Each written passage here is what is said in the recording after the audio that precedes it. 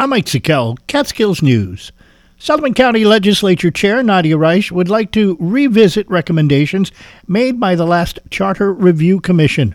Reich says one of her initiatives would be to focus on some specific goals for the new legislature to consider. Number one, staggered terms. We cannot have all 9 legislators go up for election at the same time. And number two, it would be the county exec.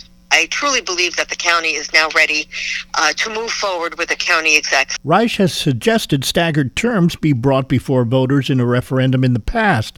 In 2019, she was one of a handful of legislators who had supported instituting staggered terms, but the majority of the legislature at the time voted the idea down.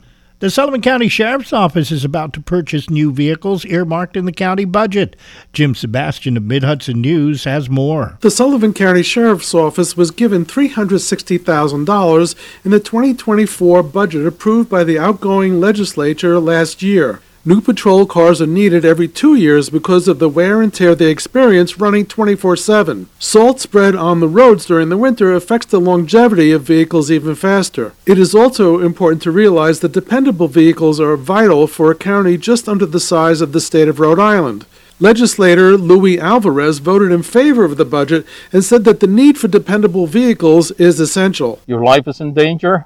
You don't want to know that the car broke in the middle of the road. You want the deputy to be there. We're not wasting the money. We're using the money to provide a service to the residents of Sullivan County. Critics of the $360,000 budget expenditure may say that's a lot of money, but given the fact that each patrol vehicle costs in the neighborhood of $45,000 with all the installed equipment, like computers and lights, it's not a lot. Under Sheriff Eric Shaboti says there's another factor in determining why cars cost so much. New York State used to put out what they called a state bid, and you had the buying power of the entire state.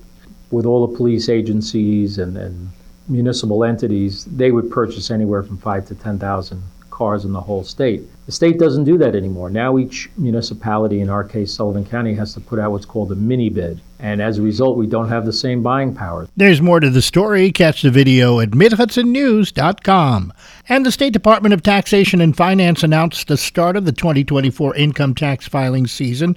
The Tax Department and IRS began processing income tax returns on Monday. The deadline to file returns and pay any tax owed or request an extension of time to file is midnight, April 15th.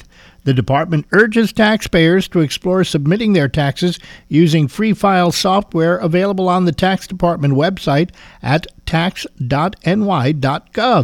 That's what's happening. I'm Mike Sikel, Catskills News.